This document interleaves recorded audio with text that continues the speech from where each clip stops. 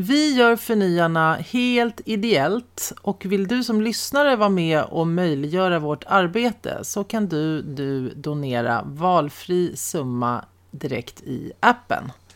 Tack på förhand. Åh herre min dag, som man säger. Hello, är du där Eva. borta? Finns du? Jag finns. Ja, men alltså du finns. På andra sidan jorden finns Då tycker jag vi drar igång direkt denna fantastiska 11:e dejt som ens är tekniskt möjlig. Det går framåt. Hej Isabelle McAllister. Hej Eva Röse och hej alla som lyssnar.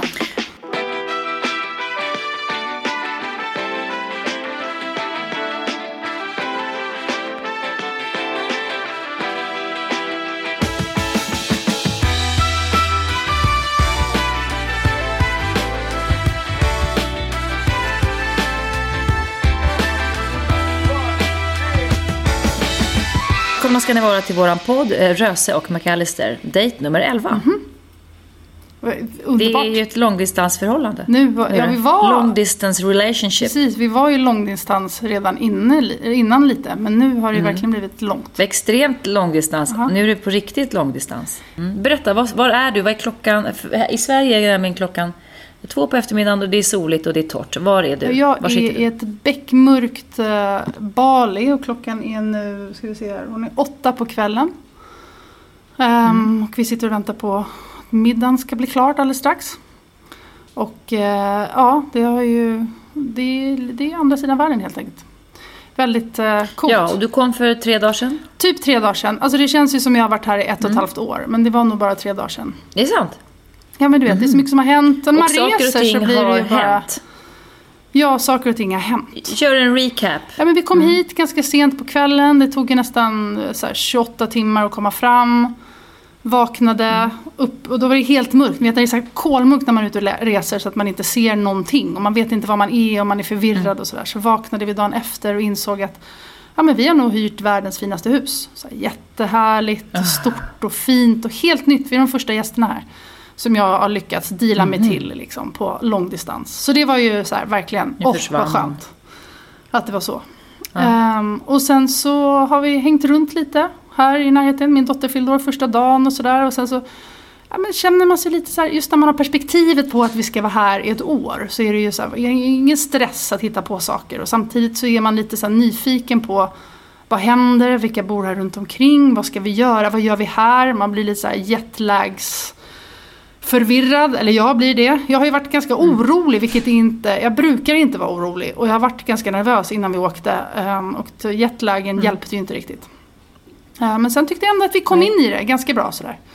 Och sen igår morse så tänkte jag så här, men herregud, det har varit runt lite området, det här blir jättebra. Men sen då finns jättemycket hemlösa hundar här på Bali. Så att det var runt, jag tror det finns typ 500 000 på... Det är ju ett ställe som är 2 gånger lika stort som Gotland typ. Då gick vi ner mot stranden och så var det en hund som liksom rusade fram till min son Beppe och började slicka honom på handen. Och vi var bara, men ta bort liksom. Vi går därifrån och liksom. Och sen så insåg vi så här, nej, han har ett litet sår på handen. Och då är det ju så här, det finns rabies här. Vi är inte vaccinerade mot rabies. Och så tänkte vi så här, men det är väl inte så farligt och sådär. Men vi började ju ändå så här, googla lite, man blir lite nervös och går vidare. Så gick vi och käkade lite lunch. Så hyrde vi moppar. Och jag är så bra på att köra allt. Nu när jag spelat in det här Maxat-programmet. Alltså lyftkranar och du vet, massa sådana där saker. Ge vad som helst till mig, jag kör dem. Men jag får den här lilla moppen, sätter Della där bak. Börjar kör typ 500 meter. Gasar och då blir jag så nervös. Så istället för bromsa så gasar jag liksom ännu mer. Rakt ut i en korsning, trillar, får allting över mig.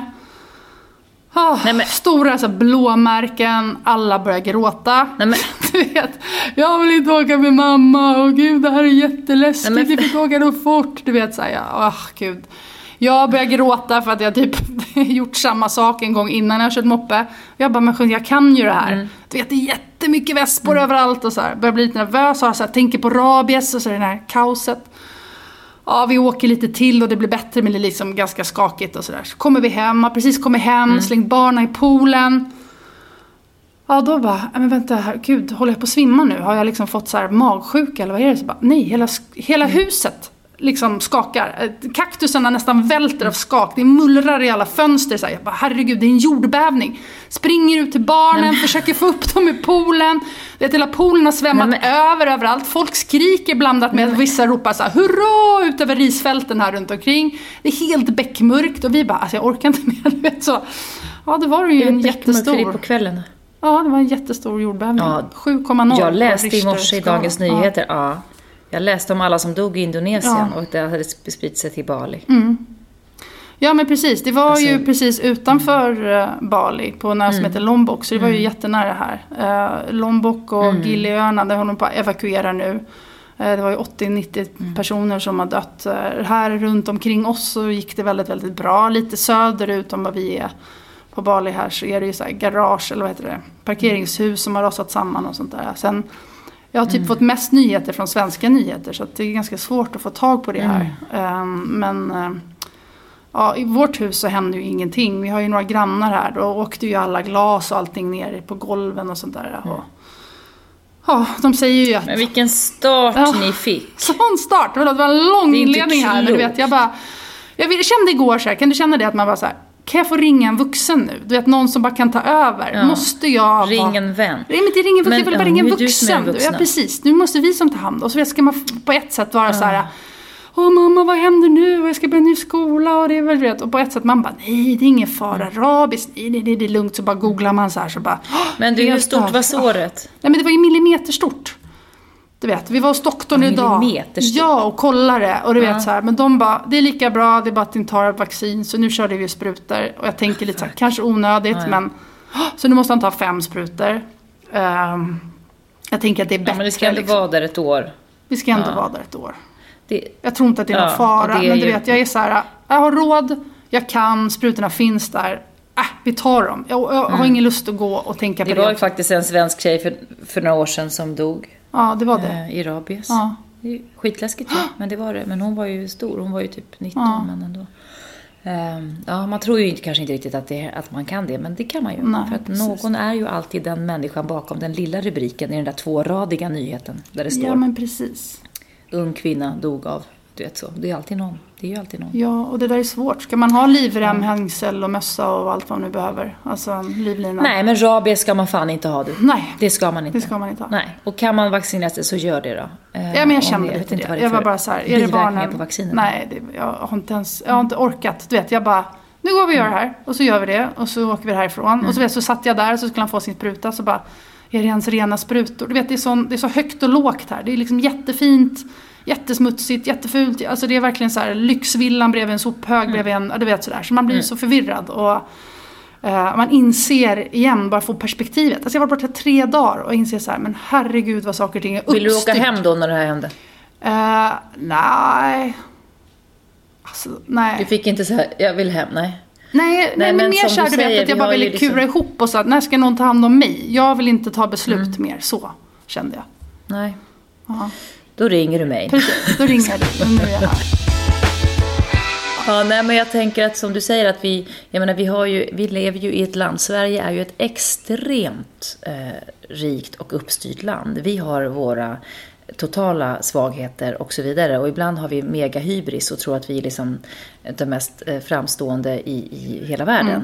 Med allt möjligt. Och vi klappar oss på bröstet och så vidare. Men när det kommer till vissa saker så är vi extremt uppstyrda. Saker och ting funkar ju här och det märker man ju med tacksamhet ibland när man kommit hem och har varit någonstans där det är lite mer rörigt. Och svensk sjukvård må vara extremt kritiserad men den är rätt bra. Men ska gudarna veta, det finns ju fantastisk sjukvård på andra ställen i världen, minst sagt. Så att... Jag tänker på, jag talade med en vän igår som jag tyckte var intressant. Jag gör ett litet kast nu, men han bor inte i Sverige och han sa att han tycker att det är fascinerande att vi i västvärlden, eller i Sverige, får så otroligt lite information om vad som händer i Japan och Kina. För han menar att eftersom Japan och Kina inom 5-10 år kommer vara liksom av världsherraväldet ta över hela världen, så är det intressant att vi får extremt lite info. Vi får väldigt mycket info om vad som händer i valet i Frankrike eller valet alltså i Europa och så vidare. Och vi liksom ska vara informerade om vad som händer i USA och alla liksom vicepresidenter och hejsan. Men vad som händer i Kina och Japan, det vet vi nästan ingenting om. Det vill säga Asien och den delen av världen där du faktiskt är. Och den delen av världen som kommer på stark frammarsch, minst sagt. Och en annan intressant aspekt, så som vi har slagit oss för bröstet då och liksom skakat på huvudet och vojat oss över till exempel Kinas enbarnspolitik. Om man tittar rent krasst på där vi är idag, även om det är liksom att göra våld mot människan och liksom kvinnans livmoder och hejsans fejsan, men är det någon regering som tog ett krafttag liksom för mot miljön, eller liksom för miljön så att säga, för hållbarheten i världen? Så ja, alltså det är inte så att det finns mycket att säga om enbarnspolitiken, men de gjorde ett krafttag för att inte de skulle hamna i en befolkningskatastrof ändå. Och det finns ju mycket att kritisera i det landet, men vi är ganska dåliga på, tycker jag höll med min kamrat, det här är ju liksom hans teori, men vi är ganska dåliga på att omfamna det enorma liksom tillväxten eller den rörelsen framåt och allt det som också finns från Sydostasien och Asien överlag. Vi tittar ju på det med lite främmande ögon. Nu säger jag det som jag sätter på mig fördomsmössan nu. Så jag vet inte hur du känner, men jag menar att vi ser ju på Kina och Japan, alltså vi tittar ju på det på ett sätt som att de är ju ändå lite knasiga. Och liksom det händer mycket tekniskt här, men de är ju ändå lite. Alltså de beter sig på ett visst sätt. Eller de har sin regering som naturligtvis strider mot mänskliga rättigheter liksom så fort de öppnar mun också. Men det finns också väldigt mycket bra som de ju gör.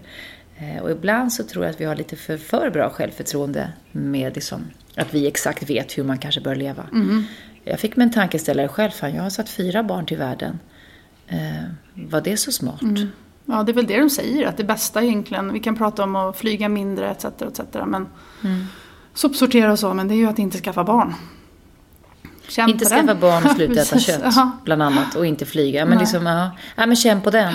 Nej, men jag tyckte bara att det var en intressant men så är det ju verkligen. i detta, men det är ju lite som alltså Saurons onda öga i Sagan om ringen. Vi tittar ju på bara mot USA-hållet nästan och kanske lite ner till Spanien, till Barcelona kanske. Söder om Barcelona har vi liksom inte så mycket koll längre. Eller kanske till en del i Italien. Sen vet vi inte så mycket mer. Alltså jag tror att jag har läst någonstans om att det skrivs mer om Trump i svenska tidningar än vad det skrivs typ om Löfven. Alltså så.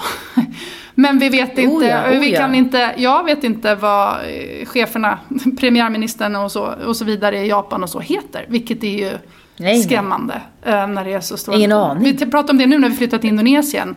Ja, men så det här är ett land med 250 miljoner invånare. Det är lika många som USA. Jag vet ju ingenting fast jag är här nu. Det är ju skrämmande. Jag ska lära mig. Ja, man får ju lära sig. Och det är det man känner när man det är därför det är någonting fint såklart med att resa. Varför vi liksom dras till det om man nu tänker sig någonting annat än en caipirinha på stranden. Men man tänker att resa också är viktigt för att så att säga vidga själ och vyer och kanske få liksom mer empati och mer kunskap. Men då gäller det ju att man också faktiskt läser på så man vet vad man är på något sätt. Att läsa på riktigt till de ställen dit man kommer liksom. Och det vet fasen hur många som verkligen gör det. Det räcker med att du åker till Berlin en helg. Så här, kan du någonting om Tyskland? Kan du? Alltså det är också ett tillfälle att liksom lära sig någonting. Jag skulle ju önska mig själv tillbaka till skolbänken. För man är ju vetgirig om naturen, men så kommer liksom en del vardag och livet emellan, så är det lite svårare att signa upp på en kurs på universitetet fast jag verkligen borde. Jag menar, den typen av historia alternativt religion som jag pluggade i skolan, som jag var väldigt intresserad av, den är ju förlegad idag. Så att säga. Ja, man måste verkligen läcka på. Jag har ett poddtips där, den heter Den blå hästen, som är en tjej som heter Malin Åkersten som har tillsammans med sin pappa och sin mamma tror jag med. Och de har någon så här historieprofessor-aktigt i. Och då går de igenom olika länder och så. Det här är, jag tror att Jag vet inte om de håller på fortfarande. Jag tror att de slutade kanske för något år sedan. Men då gick de igenom så här Ryssland och så. Så när jag var i Moskva så satte jag på den här podden och lyssnade om hela Rysslands historia. Så det är väldigt, väldigt spännande. Då får man ju kompakt, så här, komprimerat på en timme kanske. Jättebra och intressanta samtal om just länderna. Vilket är ju spännande när man är ute och reser. Du lyssnar på den här då, angående Ryssland. Den här vännen som var hos mig här igår. Han, på grund av det jobb han har och de människorna han jobbar med, så är han i många men han är i många extrema miljöer. Då satt vi här ute i min trädgård. Och så kom det en drönare, man hörde ljudet av en drönare. Observera, jag bor ju liksom i någon slags idyll. Så hör man en drönare, det är ju rätt populärt. Folk håller på och kör lite drönare, men det är väldigt sällan här ute. Men jag reagerar inte på det. Medan han på helspänn och blev jävligt obehagligt till mods. Och då började liksom vi skratta lite. Och han sa så här, ni har ingen aning. Och tyckte att han var paranoid. Men som sagt, han bor inte i Sverige. Han jobbar med folk som, då talar vi om att komma in på landet i Ryssland. Det som han är tvungen att liksom hantera. Det som ryssarna håller på med i den världen där han är. Där finns det inga gränser för hur konspiratoriskt du kan vara. För hur du än trasslar till och tror att du skojar, så är de alltid värre. Alltså det här är hans ord då. Att med den här extrema övervakningen som de håller på med. Och liksom, det var bara intressant. Jag satt först och tänkte så här, du är helt konspiratorisk. Och så tänkte jag, nej men det är ju jag som är naiv. Och han menar på sig, ni har absolut ingen aning om hur jävligt det är. Men vad vill de, hur menar han då? Alltså han menar att det är alla de här som de ju faktiskt har kommit fram till, som Trump och valet var riggat och sådär, och bottar och sånt. Det är sådana grejer vi pratar om, eller vad är det? I det här fallet så tror jag att det är så här, tänk dig att du har en business, en miljard business. Och det finns ryska intressen i den till exempel. Eller på något sätt att du behöver, säg att du ska liksom slå i Ryssland, att det finns ju, att Putin med sina oligarker håller liksom, observera, det här är andrahands info, jag har ingen aning. Men det är intressant att tänka, spännande, för i min värld tänker jag. Men att de menar att det finns liksom, om du bråkar med storebror på minsta sätt, eller om inte storebror får vara med och leka i sandlådan, då kan du straffas på ett sätt som är helt absurt. Fast du egentligen är i en, det är business egentligen. Men business, det finns en anledning till att, jag menar, Putin eventuellt i hans värld vet att om han inte är kvar vid makten, då ryker han. Då kommer han liksom, han måste klamra sig fast. Because he's gonna be dead om inte annat. Just det. Liksom. Han vet för mycket. Och medans andra, till exempel stora härskare i Japan eller Kina, är också gigantiska stormakter. Att där kanske man har ett system att om när du lämnar din post efter 10 år så får du en riktigt hög post i samhället och du får din lön och bla bla. Men i det här gigantiska landet så är det på ett annat sätt. Och man skrattar lite naivt. Men så, om jag liksom försöker lyssna och höra vad han säger, för vad fan vet jag? Här sitter jag och påstår att det är väl ingen fara. Det är klart att den där drönaren inte är ute efter dig. Men vi lever i olika verkligheter. Vissa, bara lek med tanken. Fundera på de människorna som lever i, till exempel med extrema hotbilder, på grund av sin bakgrund, på grund av sitt jobb eller sina föräldrars jobb eller vad det nu kan vara. Tänk dig. Vi pratade nämligen om att rikedom inte genererar lycka. Ett annat mått på rikedom, ett annat mått på pengars värde borde ju kunna vara, vad då? Lycka? Nej, det tycker jag inte. För även Hitler kunde väl säkert vara lycklig ibland. Snällhet? Nej, för snällhet kan liksom ibland också vara helt superegoistiskt. Men kan tacksamhet vara en annan typ av mått på pengars värde? Ju mer tacksamhet man känner, desto mer blir pengarna värda. Vi pratar om så här olika kryptovalutor och valutor. Ja, det är spännande. Ja, det är superspännande. Vi kom in på... Det var ett väldigt intressant samtal som liksom väcktes när den här drönaren flög omkring. Jag försökte få honom att förstå att det kanske var en dum tonåring som kör omkring här ovanför. Men att han liksom ville ducka. Ja, lek med tanken alltså, den dagen. Det är något annat. Vad fan vet vi? Ja, vad vet vi? Och lite som med valen igen.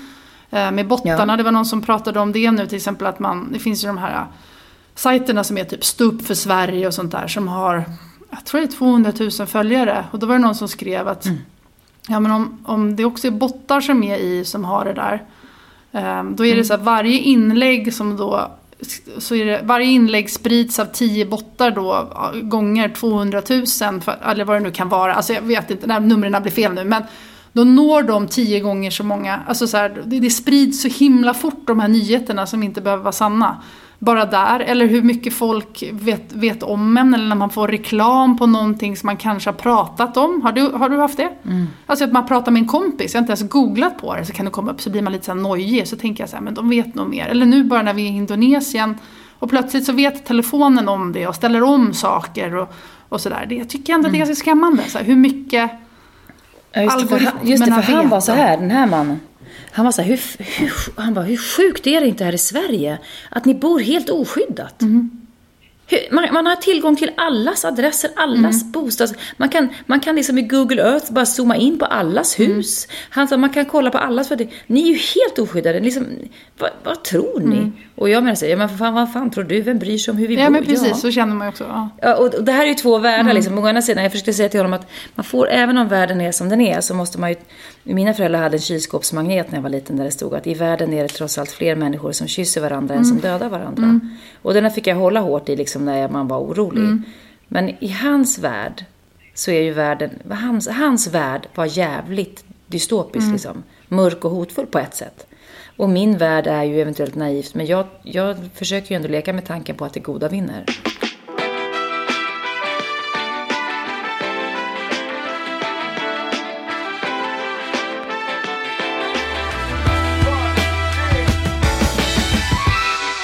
Men du, får jag säga en sak på det här, för angående valet. Det här vill jag slänga ut en grej till alla er som lyssnar och till dig. För nu ställer jag en fråga här.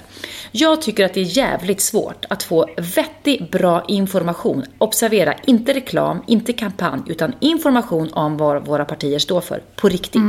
Inte propaganda. Inte bara en snabbtest idén. Nej. När alla partiledare får svara på 5 frågor, inklusive liksom, vilken bok har du ljugit om att du har läst. Jag menar, kom igen. Ja. Vi behöver oberoende information om våra partier. Var får man det? Och då menar jag att precis lika dumt som det är att man som konsument, för att vara säker på att man inte får i sig en massa skit, kemikalier, liksom, dåliga ämnen, eftalater, besprutad skit, helvetes idiot, liksom, substanser, att vi hela tiden måste liksom, vrida på varenda förpackning så handleden går ur led för att läsa bak till med ord på latin som man, du vet. Ja, varför måste det vara så? Varför kan inte vi konsumenter i affären snabbt bara kunna vända på ett paket, se vad det är i, till exempel? Varför ska det vara så att vi som ska rösta, hur ska vi kunna hitta den här informationen? Krävs det att vi ska gå liksom till plenisalen och sitta och lyssna varje torsdag? Eller så här, vad krävs för att vi ska veta att vi får det vi behöver? Om jag går till en valstuga, ja, men då får jag bara propaganda, såklart. Om jag går och lyssnar på någon eller lyssnar på en debatt, det är ju bara liksom... Det är på något sätt deras kampanj, deras reklam. Ja, men ja. Och då talar jag med en vän som är politiker och hon sa så här att jag tror att det bästa man kan göra det är att liksom läsa partiernas budget. För där står det svart på vitt. Man kan säga så här, ja, vi värnar om kulturen. Men om du tittar på deras budgetpost då på kultur, om den är typ obefintlig, då är det där bara skitsnack. Men du menar att ska alla medborgare verkligen på riktigt förväntas gå in och läsa 800 sidor budget på alla partier för att verkligen få veta sanningen? Vem kan ge oss den här informationen? Ja, vem orkar? Ja, men det finns, då har jag ett annat tips. Det finns något som heter Väljarskolan på Instagram. Jag kan lägga upp det här på vår Facebook-sida också som länkar. Och det är Per Granqvist som jobbar som journalist och debattör och lite sånt där. Men han försöker oberoende bara gå in och lära folk om hur man hittar information och vad som faktiskt spelar roll. För till exempel som så här invandrarfrågan eller sjukhus till exempel. Det är ju faktiskt inte på riksdagsnivå som det beslutas om, utan då är det kanske kommunalpolitik istället. Så då måste man gå in och välja en politiker som sitter i kommunen, eller landstinget blir det ju såklart. Alltså att det finns olika instanser, så lite så här, när man tittar på så stora programledardebatterna som du sa, eller gå till valstugan, så pratar de ju så stora, vi lägger pengar på det och det och det. Men det kanske inte är liksom övergripande Moderaterna som gör det, eller Socialdemokraterna, då måste man gå in på kommun. Och då pratar han ganska mycket om också att man ska hitta 3 stycken frågor som är viktiga för dig själv. Och där sen titta på, så här, är skolan viktig? Ja, men då måste jag hitta i min kommun vem det är som styr det och vem i så fall som har den politiken. Men han går igenom jättebra så här. Det här säger den ena, det här säger den andra lite mer och ska vara helt partiobunden. Så det väljarskolan, precis. Och det finns på Instagram och då lägger han upp jättemycket så här små korta saker på stories och det kan man kolla på de gamla men också på själva Instagramflödet.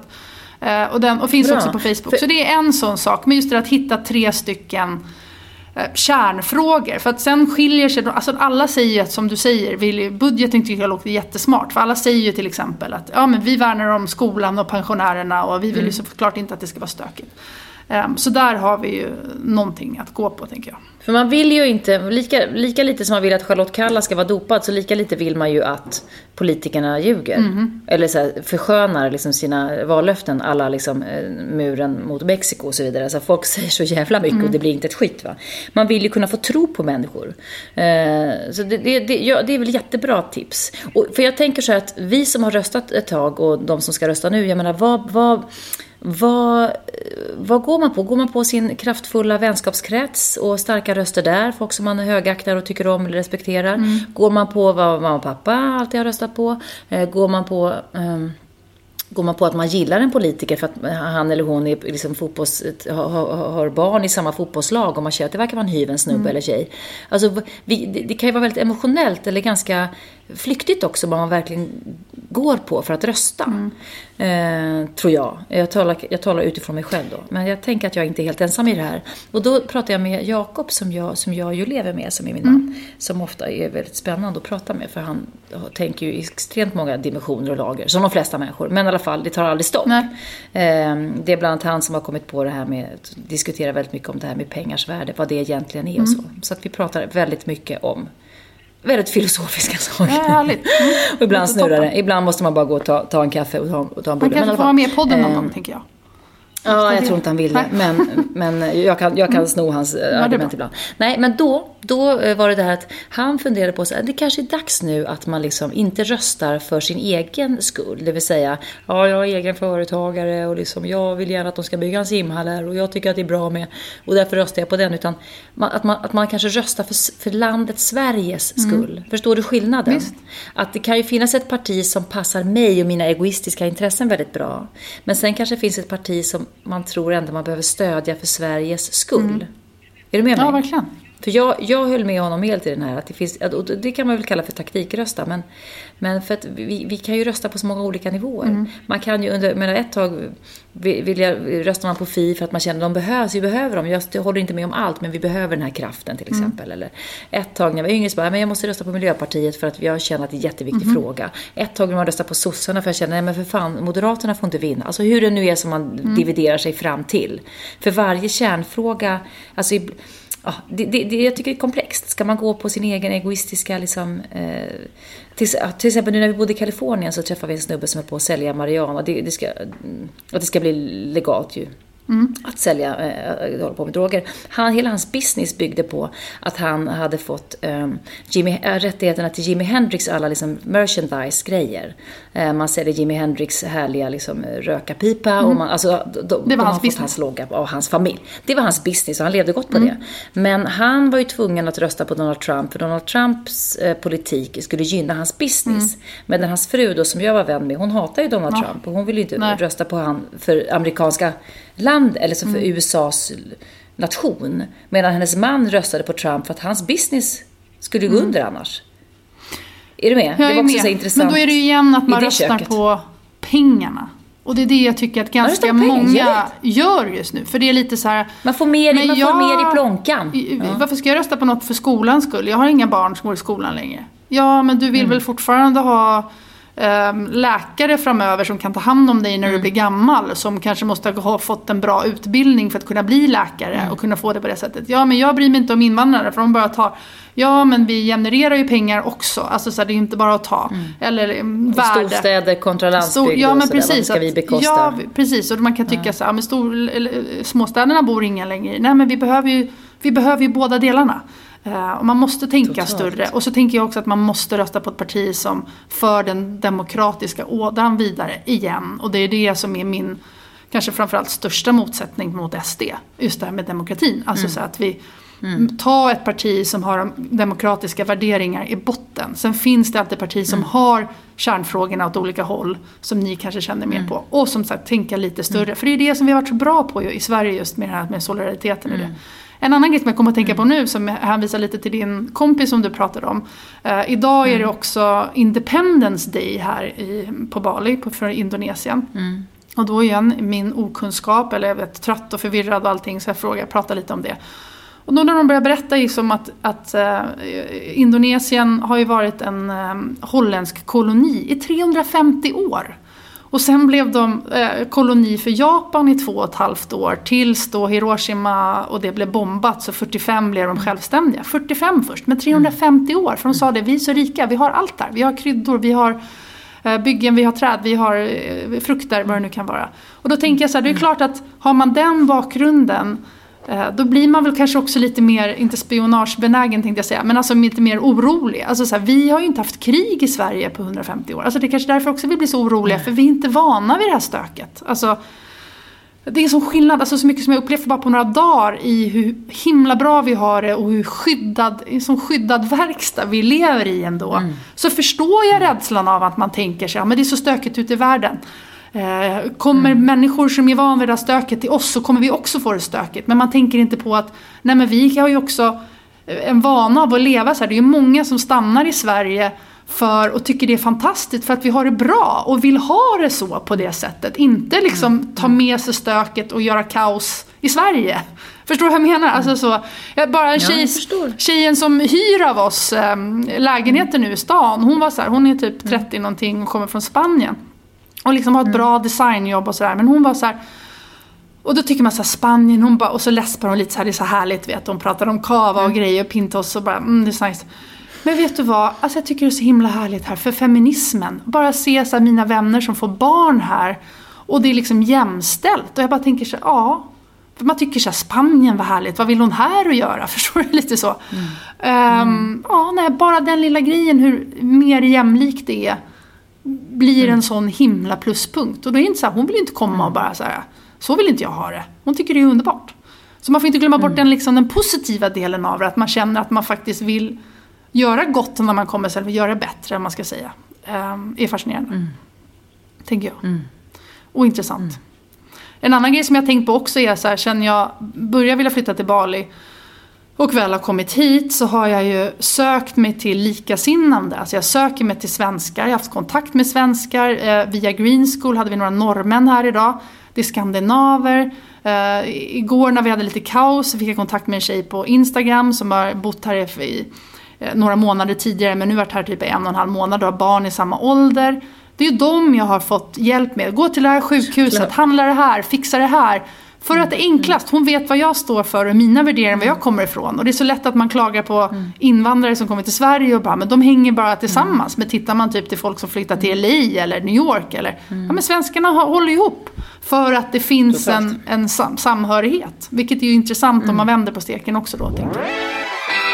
Jag hade lite introduktionsdag för min blivande 2-åring på dagis. Oj, hur gick det idag? Men vi gick dit tillsammans och bara han såg dagis och han stod och gråta. Och sen när vi kom in, det var ingen där, avdelningen var liksom tom. Så kom jag in och han var helt skräckslagen. Han sa, mamma inte jobba, mamma inte gå. Så jag sa, nej jag ska inte lämna dig älskling, jag ska vara med dig, vi ska bara titta. Så kom vi in och så vi tittade på saker och han kände sig glad. Och så plötsligt så kommer personalen och barnen in från gården. Och han bara, då tror ju han, och jag blir jätteglad att se dem, för jag älskar dem, de är underbara. Men då, så jag kramar ju om dem här och då blev ju han helt förtvivlad och trodde att jag skulle lämna. Alltså det är någonting så dubbelt liksom. Inte fasen ska man lämna sina barn. Nu gjorde jag ju inte det, utan han fick gå med mig sen, för vi skulle inte vila på förskolan utan liksom blabba. Men nu hamnar jag ju i det där. Jag vet ju att i höst kommer jag ju förhoppningsvis liksom att kunna jobba, och då ska ju han vara där då. Eller ska han det? Är det naturligt eller ja? Det är mycket tankar med det där, men det är fantastiskt med liksom förskolepedagog. För det är fantastiskt med förskola. Alltså wow, vill jag bara säga. Om man jämför med förvaring som kan vara på andra ställen i världen som kostar 40 000 i månaden. Visst. Förvaring liksom framför tv. Fördomsfullt sagt. Men att det finns en pedagogik här, liksom, det är helt otroligt. Alltså. Så jag är en kille som ska börja 6 år nu. Han ska ju gå till skolan i ryggsäck liksom. Och vinka. Så han lilleman blir ensam då på dagis? Eller på förskolan. Lilleman blir ensam på dagis och så kommer jag 3 pojkar i samma skola här 5 minuter bort. Ja, men det kanske blir lite hårdare för lilleman också då att börja på förskolan ensam. Alltså det kanske är lite lätt. Nej, men jag tror att det kommer ju bli bra. Ja, men det kommer nog gå bra. Men liksom, fan vad svårt det är ibland. Det är svårt att vara förälder. Det är roligt, men liksom, idag var jag liksom världens sämsta förälder också. För att han vägrade somna. Och jag hade saker att göra. Han bara skrek i vagnen och han kastade keps och det var varmt. Och jag kände bara, alltså jag måste räkna till 10. Jag måste så här, hämta hem min egen vuxna människa. Från den här, så jag blir ju provocerad precis som jag vore 2 år också. Och så skriker han liksom rakt på mig. Alltså han bara skriker och skriker och skriker och skriker och skriker att han ska komma upp i vagnen. Till slut knäpper jag upp honom och sätter honom då i trädgården. Så går jag in för jag blir så arg. Då kommer han efter och skriker och då skriker jag tillbaks. Alltså som så här, när Åkes mamma glömde bort. Har du läst den? Nej, det vet jag inte. Pia Lundeman. Ja, nej, men Åkes mamma som blev en drake. Ja, hon glömde bort. Hon blev en drake. Nej. Ja, underbar. Hon blev en drake bara. Spruta eld i parken på barn och så. Ja, men i alla fall. Men just att man skriker tillbaka så som Katla. Eller så som Baloo skriker på Mowgli när de så gjorde jag. Åh gud, och så skäms man och så alltså där har ju vi alla inte varit och man vill så bara slicea handlederna. Hjärtat det krossat. Hur han säger till mig så här, han säger så här, sluta mamma, trösta mig istället. Man bara shit att du också är så verbal. Men det är fantastiskt att han kan säga det ändå. Så är det. Och jag tänker att man måste be om ursäkt. Ja, men då kan jag också be om ursäkt. Förlåt att jag blev så här, förlåt att jag skrämde dig. Mamma skrek rakt ut, gjorde jag. Förlåt för det, och du vet så här, så får vi prata om det. Och så ammar vi lite. Och så sträcker han upp sin lilla näbb så här från mitt bröst. Så bara, förlåt, säger han själv. Han kommer ju ligga där och amma tills han är 14. Men skitsamma, det var liksom fasen. Och då känner jag, hur kan jag vara så här dålig förälder? Och samtidigt ser man ju den bästa bla bla bla. Men det fina i Kråksungen är väl ändå att man på något sätt kan försöka förklara. Man får inte skrika rakt ut. Men vad fasen? Men ibland tänker jag att man måste få göra det också. Livet är ju inte bara att lägga lock på allting. Och, alltså att, nej, men att han visa, är så liten. Jag vet, det var liksom Mowgli skrek och sen skrek Baloo tillbaks. Det hade ju inte Mowgli räknat med. Men nu var det så. Och jag hoppas ju att ingen hörde. Men nu berättar jag för hela Sveriges folk. Eller ni som lyssnar. Så här var det. Så här är det. Anmäl mig. Ja, nej, sen somnade han gött. Men det var som igår också när jag kanske har sagt redan. Jag är så förvirrad nu och trött. Men... Ja, men ungarna, så här, det är farligt med jordbävning, farligt med rabies. Och man bara, nej. Och så bara sitter man där och googlar och bara, jag vill bara, kan någon annan bara ta över nu? Jag orkar inte längre. En annan vuxen som kan hoppa in där. Så kan jag bara få lägga mig fosterställning på golvet och glömma bort allting. Och sen är det samtidigt jättebra och ynnest att vara här och etc. Men man bara, när man känner så här, ja det här blir jättebra. Jag kan köra den här väspmoppan, det är inga problem, du vet. Jag vet inte om jag klarar den här nästa svängen. Nej, man kan inte det. Men man bara, nej, du behöver inte gråta lilla gubben. Mamma är jättebra på det. Nej, pappa är inte bättre på att köra. Jag är bättre på att köra det här. Jag lovar, jag trillar bara en gång. Det är inga problem.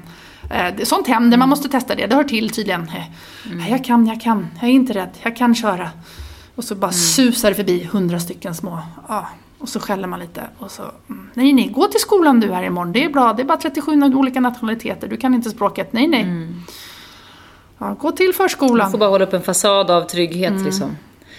Som ibland rämnar. Men man får liksom hålla upp den här slags fasaden. Det här med förskolan. Vi hade också en sån här fantastisk förskola. Och, alltså, mina barn grät varje morgon och ville aldrig gå hem. Man bara, jag kommer jättetidigt. Och så skyndar man sig dit tidigt. Och så bara, jag vill inte gå hem. Vad gör du här?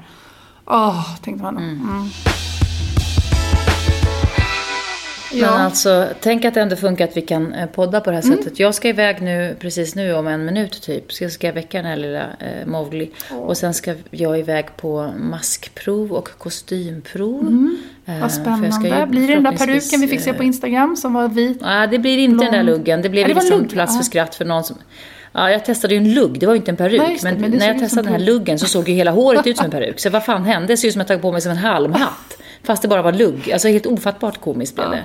Jag känner mig som, inte vet jag, som Grynet Molvig upphöjt till liksom, jag vet inte, Lena Willemark och liksom, det var allt möjligt där. Ni får googla om inte ni vet vilka de här personerna är. Men nej, det funkade inte. Så det var plats för skratt. Och nu ska jag prova det som kläder.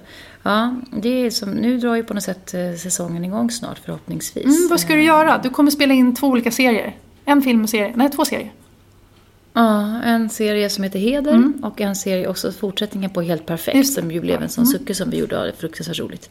Så det ska jag dra igång med lite senare då, inte än men nu ska jag precis passera förbi sjukgymnast som sa, jag har haft en höft som krånglat i ett år. Jag känner mig som så här, någon som har portvinstå och gikt. Alltså jag kan knappt gå. Men jag hoppas att jag ska kunna, min kropp ska kunna komma tillbaks till ursprungsläget så att jag kan faktiskt röra mig. För just nu kommer jag inte kunna jobba om det är så här. Men jag säger bara det i podden så att ingen annan ska veta det. Nej. Bara ni som lyssnar. Det är kris. Men vi ska se. Jag ska försöka rätta till det. Ja, jag hoppas att det löser sig. Vad jobbigt. Alltså ont sådär och gå och ha det hela tiden är inte bra. Jag skulle vilja höra inte bra. Sen i någon annan podd hur det funkar med hela maskprovning och alltså hur man hittar en karaktär och grejer och karaktär och sånt. Ja, det tycker jag är jättespännande. Gud, jag ska göra en audition. Jag måste prata om det här. Inte nu, nästa podd. Fy fan, jag är så rädd. Bra, det jag är så rädd. Första gången någonsin som jag är rädd för att göra en audition. Första gången någonsin. Det här vill jag ju höra. Ja, eller rädd. Nej, det här får jag höra med om. Nu ska vi sluta. Kan jag inte bara få en liten mer halmstrå av detta nyhet? Ja, men okej. Regissör...